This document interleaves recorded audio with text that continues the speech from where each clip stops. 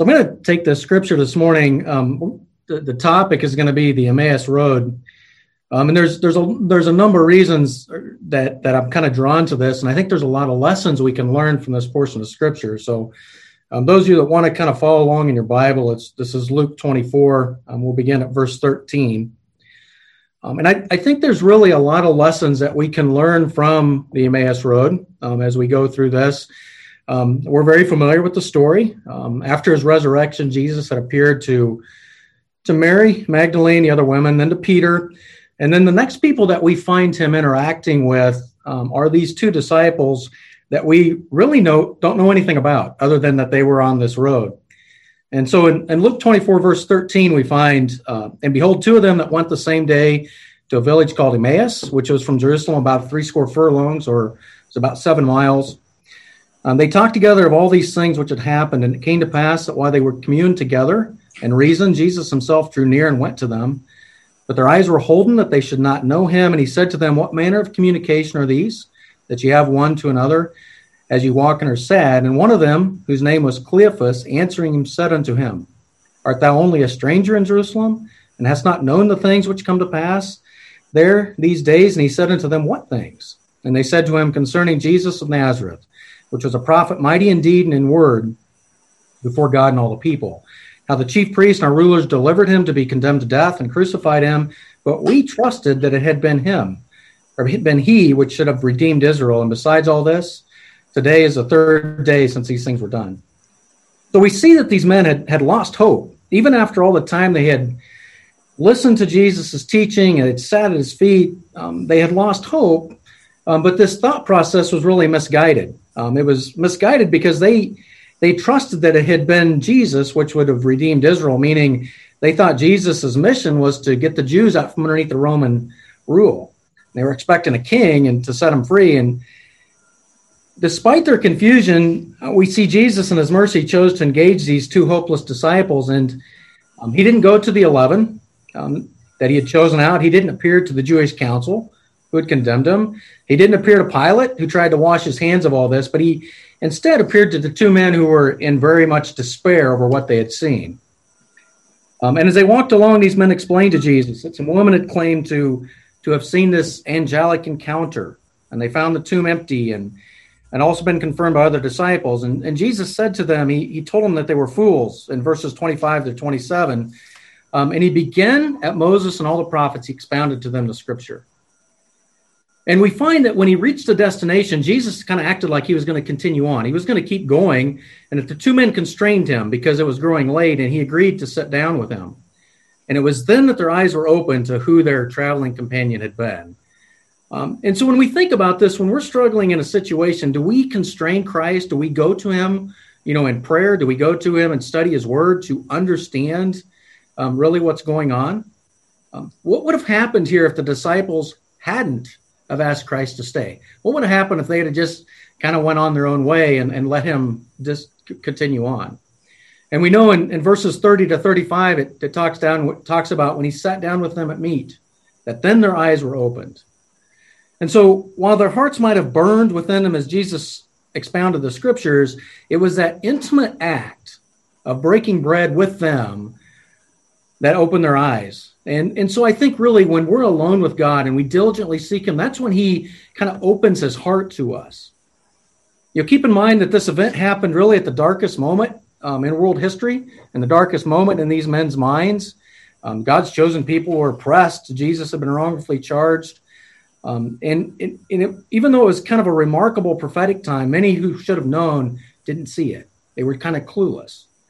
And I think we can apply that today. There's times in our lives when we find ourselves, kind of walking through thinking that things were going to be different. And we find ourselves struggling to maintain that hope. And we think about it, here these disciples are leaving Jerusalem. They were either going home or going back to their jobs. And it was just at that hour of need that Jesus showed up and met them. And we noticed that as they walked along, he didn't interrupt them and he didn't sort of take away their fears. He let them struggle. And I think for us, there's good that comes out of struggle. When we kind of struggle through something, God doesn't leave us hopeless, but he allows us to kind of go through the pain to help our faith, to help our understanding. So let's kind of keep in mind that God's walking with us no matter where we are. He said he would never leave us. Yet these two dejected disciples, we sometimes also get to thinking, I thought God was going to redeem us. Why does he make us go through this? But then I think we should look at the reaction of those disciples when they realized who the traveling companion was. It sort of flipped the switch in their mind. They immediately started back to Jerusalem. So the hour was late, and they took this 7-mile journey, which was probably a 2 to 3 hour walk, and they went back to tell the others. They kind of went back into real life. They went back to share what God had done. When they reached Jerusalem, they tried to explain what had happened. And I don't know about you, but can you imagine what it would have been like to show up to the 11 and those gathered with them and say, here's what we saw? They probably couldn't get the words out. How do you describe what just happened? But I find it so interesting. As they started out and as they started to speak, Jesus showed up miraculously. And in verses 36 to 45, we read about that, where Jesus appeared in the middle of the room and he said, "Peace be unto you." And he took over the conversation and began to explain to the rest of the 11 what had happened. So, sometimes I think we have to step out in faith. We may not understand what God's really doing in our lives. We may not understand the reason for the pain we're going through. But when we can give him all things, when we can allow his peace to guide our thoughts, it's then that we can really begin to communicate his love and devotion and his mercy toward us. So, it's really like when we get off the Emmaus Road, when we get out of that place of despair, it can really seem awkward. How do we explain this? How do we tell someone what happened? How do we explain what just went on? But it's in those times that Jesus really shows up and makes himself known. He didn't just casually show up. He came in full magnificence and full power. And again, he's probably not going to walk into the middle of the room, but I do think he'll fill us with his Holy Spirit. I do think he will give us that confidence and he'll get the words right, even when it doesn't feel quite right. So let me ask this, where are you today? In a group this size, we're all here to pray, and I'd like to think that all of us are fully saved. I don't know who else will hear the message, but, if we're lost in sin and need a Savior, we need to come to the cross, acknowledge sin, receive the blessing of life. Maybe we're on the Emmaus Road. It looks different for all of us. We may be struggling with something. There may be some despair. We may not like the circumstances we're in life. But I just encourage all of us to take courage and continue pressing toward God, confidently knowing that he will break through, just as he did for these two disciples. We might have to struggle. It might not come today or tomorrow. We may not get the answer we want. It may come in some different way. But let's just understand that God's going to help us. And it's not wrong to be on the Emmaus Road. We just don't want to stay there too long. We just don't want to stay in that place of despair. And when we come off the Emmaus Road, do we go immediately back into Jerusalem? Do we go tell what's happened? Oh, maybe we don't use the words, but do we show it in our life? Is there a peace and contentment? Is there hope at what we do?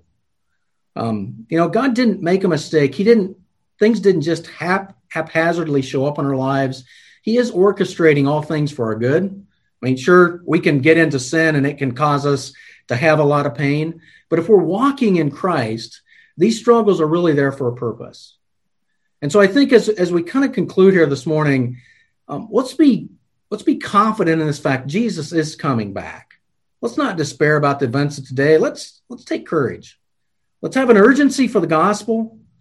But most of all, let's have a great hope in the unending mercy, goodness, and love of our glorious God.